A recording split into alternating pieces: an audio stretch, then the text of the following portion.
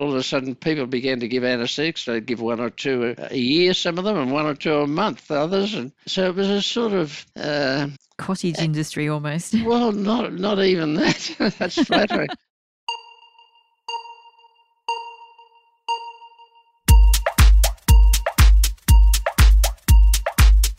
How did anaesthesia in Australia progress from not even being a cottage industry to the highly skilled medical specialty that it is today? Well, that's what I hope to explore in this episode of the Australian Anaesthesia podcast, where we talk about all things relevant to anaesthesia in Australia. Thank you for listening. I'm your host, Dr. Susie New, from the Australian Society of Anaesthetists, otherwise known as the ASA. This is part 2 of a conversation that I had with past President Dr. Donald Maxwell, where we dive into his leadership journey and some major changes in anaesthesia practice in Australia. One example is when private hospitals started providing anaesthesia machines in the hospital. Yes, in Don's early career, he had to carry an anaesthetic machine and all the medications from hospital to hospital. Can you imagine that? There's quite a few more things that we discuss, so rather than hearing them from me, let's get into it. So, Don, we've chatted about your experience as a clinician, as a specialist anaesthetist. I wanted to now move on to your experience with the ASA. Well, I joined the ASA in 1958, I think it was. I was then a registrar at St Vincent's Hospital. In Sydney? In Sydney, yes. And I didn't know much about it at that stage, and it was just the thing to do. And the society had meetings that I wanted to go to, and all the important people were part of it. If you were going to be an anaesthetist, you had to be a member of the ASA. In those days, everybody was. I know you best as being a past president. You were president from 1982 to 1984, but there's almost 20 years in there. Yes. So what was your path to presidency like? How did you go from being a member, joining as a registrar, to becoming president? I became secretary of the New South Wales section of the ASA in 64, I think, and then I stayed there for a few years. And then I spent a bit of time with the College of Anaesthetists, then called the Faculty of Anaesthetists. And I was on the state committee of the faculty and became state chairman of the faculty. And then I finished there and I came back to the ASA as state chairman of the ASA. So from state chairman, I then progressed to become part of the Federal Council of the ASA. And I became president of the ASA in 1982 to 84. And then I was past president and then carried on, and then I joined HALMAR, the History of Anaesthesia group. And then I retired and I became chairman of the Retired Anaesthetists group. And then I retired generally from that. I retired from that only this year, actually. Yes, only recently. So I've been part of the ASA for 65 years, actually, been a member. What are some of your highlights from that time? The ASA, when I began with it, was a relatively small group of people. The ASA began in 1934 and then had about 40 members, most of whom were general practitioners. And the ASA, as part of its constitution, because nobody much gave anaesthetics in the ASA, they're all general practitioners. Ether was discovered, and all of a sudden, very early days, all of a sudden people began to give anaesthetics. They'd give one or two a year, some of them, and one or two a month, others. And, oh, gosh. And so it was a sort of... cottage industry almost. Well, not even that. That's flattering. I think anaesthetists were very inexperienced. Anyhow, in 1934, a group of them, about 40 of them throughout Australia, came to Adelaide. There was no AMA even at that stage. It was a BMA. No, that's right, the British Medical Association. And there was a section of anaesthesia of the BMA. The AMA came later. That section of anaesthesia decided to form a society of anaesthesia. And the purposes of that were to advance the standards of anaesthesia, to teach anaesthesia, to look after and encourage anaesthetists. And there are other purposes for the society too. But it was a group of people with an idea that you'd advance anaesthesia. And of all that 40 people, I think there are only about 3 or 4 or 5 who earned their living giving anaesthetics. So specialist anaesthesia hardly existed. Yes. That was 1934. The thing that advanced anaesthesia as much as anything through the world, not only Australia, were the wars. In war, you got to have lots of anaesthetics. A lot of trauma, broken bones and injuries, and so anaesthesia became something that people had to do. Every doctor would be involved in the war, would be involved in giving anaesthetics. But there were a group of them who concentrated on anaesthesia and became specialists. And people began to form little groups. Like private practice groups? In private practice groups, yes. Yep. And one of the first of those was a group that I later joined in Sydney. There were similar groups in Melbourne and other parts of Australia. But this group was founded by three people, Harry Daly, Jim McCulloch and Stuart Marshall, all of whom became presidents of the ASA eventually. Harry Daly was one of the founders of the ASA. Exactly. Our museum is named after him. Correct, it is. They formed a group. They had all been wartime anaesthetists in the Second World War, and they got together and they formed a group. As I say, there were similar groups in Melbourne in particular, but that group was initially called Shanaway, named after Harry Daly's hometown in Ireland, where his family had come from. Eventually it changed its name and became GAS. Clever. General Anaesthetic Services, the gas company. Well, the first highlight in my time with the ASA was to join this group. Eventually, by the time I joined, there were about 6 or 8 members. There were 8, I think, and 6 of those 8 were at one time or other presidents of the ASA. Incredible. It was an amazing group, and it was expected if you joined the group that you would participate in the development of anaesthesia. I was invited to join that group when I came back from England, and it was a great honour, and it exposed me to all these wonderful people, and that was a highlight. Once I was part of that for a little while, and I then became secretary of the ASA, New South Wales, as part of the ASA. Anaesthesia was fairly primitive. I could see that there were a lot of things wrong, particularly in private anaesthetics. Anaesthetists had to supply their own anaesthetic agents. They had to have their own anaesthetic machine in a private hospital. That's right, they carried them around from hospital to hospital. They would have them in the back of the car, carting this machine around that you'd have to lift out of the car, and another bag with all your drugs in it, and you'd go and you'd give your anaesthetic. I, after 3 or 4 years as secretary, drew up a document on minimal standards in anaesthetic to try to persuade private hospitals that they should provide these things. There was a Minister of Health in New South Wales at the time who'd formed a group called the Patient Care Committee, and Brian Dwyer was a member of that, and he saw this document that I produced and he put it forward to the Patient Care Committee, which was developed by the Minister, and they adopted it as policy. Great. I thought that was a good thing that they did it. But what had never occurred to me was that this had legal significance.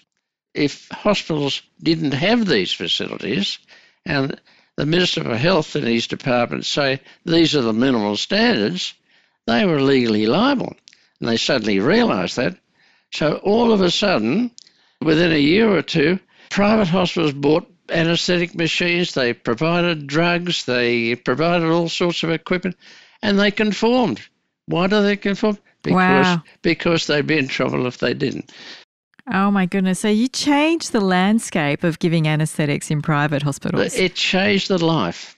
Later on, the College of Anaesthetists adopted these standards too and produced standard documents, which you'd be well aware of. And these, of course, do have legal significance as well. And these raised the standards of anaesthesia and changed the face of it. Wow. That's an incredible achievement, John. Well done. I didn't think of it as much at the time. It seemed just like a good thing to do. But it turned out to be often how these things start, isn't it? Yeah. Later on then, the society, it needed status. Remember that the Constitution of the ASA said that anybody who was a medical graduate who had an interest in anaesthesia could become a member of the society.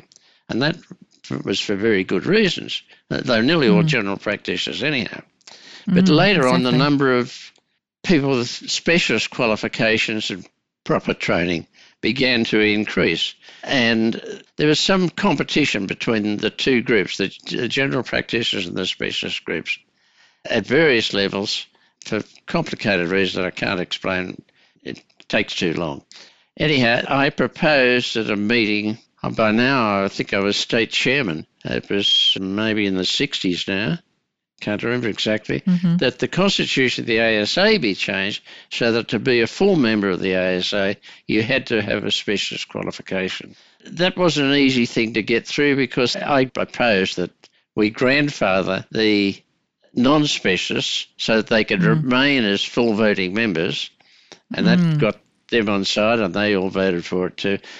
The society became a specialist society, but at the same time, general practitioners, people with a specialist interest in anaesthesia, could still join the society as associates, and that happened. That improved the status of the society, particularly in the eyes of the college, which was now looking to dominate in some respects the anaesthetic world. The other thing was that I participated, I was one of the prime movers in the ASA acquiring its own headquarters. Under Ben Barry as the secretary of the ASA, he became secretary of the ASA, I can't remember, in the 60s, I think, sometime. He felt that we should have a full secretariat. Up till this period of time, now there's the first 30 or 40 years of the society, the secretary of the society was an anaesthetist. Operated out of his own office. That's where the ASA operated. And he'd have all these documents in a briefcase, and they were the records of the society. Pretty primitive. Ben Barry recommended, and it was agreed, that there be a secretariat, and the first secretary, I'm talking about an employed secretary, was appointed. It was a girl called Sue Butterworth, who was absolutely fantastic. And the group that I belonged to volunteered premises. They could use part of their premises for an office for the society. That was the first office. That worked for a while. That worked for a while, but eventually the work of the society expanded. They needed their own premises. So we got those, bought a building in Paddington in Sydney, and that became the secretariat. Okay. And subsequently, it expanded more and more, and we moved, and eventually now we've got beautiful palace in North Sydney. Because I didn't realise we started in Paddington, because I know there was Edgecliff, and then there was North Sydney, and now we're in Narembeen. So it's only been 4 properties then of the ASA. Yeah, and we did pretty well on a real estate basis too, because every time we sold, we found we made a bit of a profit on them. More and more elaborate buildings and offices, and now we're in quite a lovely spot. And that became the home too to the museum. Exactly. So they were some of the highlights. I was president at the time that we moved from North Sydney to Narembeen, so was involved with signing all the documents. All the papers. Significant transactions. It feels good, doesn't it? Well, it's a bit daunting, to be honest. I'd never handled a multi-million-dollar transaction before. But I want to ask, do you recall from your time as president, what were the burning medico-political issues of the day? The one other big thing that's happened in my time was the relative value scheme. The concept for the relative value scheme was brought to Australia by Brian Pollard, and he brought it after a visit to the US. The US at that time was operating a relative value scheme in which anaesthetics were given a unit value based on time and difficulty, and that was a concept that originally was developed in San Francisco and later adopted by anaesthetists right through the States. Brian Pollard saw it in one of his overseas visits and brought the concept back to Australia for consideration. It didn't ever really go anywhere, though, not much anyhow, until in New South Wales, the state government under Neville Wran, who was the Premier at the time, abolished the honorary system and pay all visiting doctors at the hospital. What was the honorary system? How did that work? The public hospital was staffed up to this time, up to Wran's time, by doctors who worked for nothing. They donated their time. Right. When I first started at St Vincent's, and for a long time afterwards, the doctors, all of them, the surgeons, anaesthetists, physicians, all came along and worked for nothing. And So you earned your income in private practice. they earned their income in private practice. So you couldn't be a full-time public specialist like you can now because you wouldn't have earned any income. Well, not initially. And then the full-time directors of departments were appointed around about in the 50s. There'd be a director of anaesthesia. I mentioned Brian Dwyer, and there were similar people in Melbourne, and they were all anaesthetists initially. Later on, these people had a staff. They were supported by an honorary staff. I'm talking about the anaesthetic departments now. The anaesthetic department had a director, and he had honorary anaesthetists. The honorary anaesthetists came along mainly in the afternoons, not in the mornings. In the mornings, the anaesthetics were given by the director, salaried, and by the registrars. In the mornings, the honorary anaesthetists earned their livings in private practice in my time. So the directors and the registrars were salaried? They were salaried, and they gave the anaesthetics in the times I mentioned. I see. Which was not satisfactory, really. Remember, there weren't many specialist anaesthetists about. Weren't many at all. The teaching hospitals had them. The suburban hospitals might have one or none. Again, the anaesthetics would be given by the residents who were there, who were very inexperienced, or by nobody. They would go to other hospitals if they required surgery. So it was just not satisfactory. I'd imagine some of those suburban hospitals would have obstetric services. So were the anaesthetists involved in delivering? There were public patients and what they called intermediate patients. They were private patients, but they're called intermediate patients in the sense that they didn't have private rooms necessarily. That was the term. The public patients were treated free and the others paid their doctors. The private patients could choose their doctors. So they could say, I want Dr. Smith to be my obstetrician or my surgeon. Otherwise, they just went into a list and it might be anybody who was their surgeon. People wanted to choose their doctors, and that was the main reason they chose private patients. For the other patients, they were all treated, and mainly treated quite well, for nothing. It was very unsatisfactory, really, particularly when private practice began to develop outside separate private hospitals, because sometimes the doctor concerned, the honorary as he was called, would say, look, I'm busy today, I can't come this afternoon or this morning. What would happen? They just weren't looked after. They didn't have their surgery.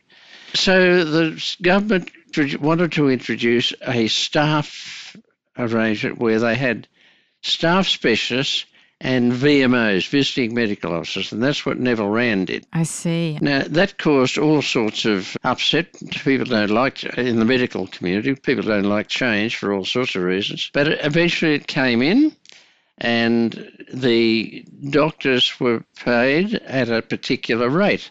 And that rate was determined, it went to arbitration.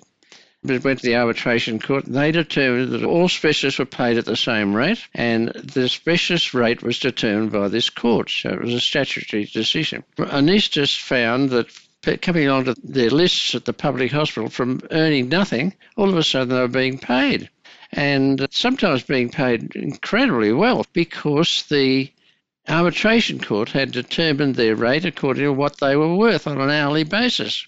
There were some people who gave a lot of their time, half their time, for instance, to a public hospital, and all of a sudden for half their time was being paid. Wow, what a windfall for them, yes. And well, so that changed things.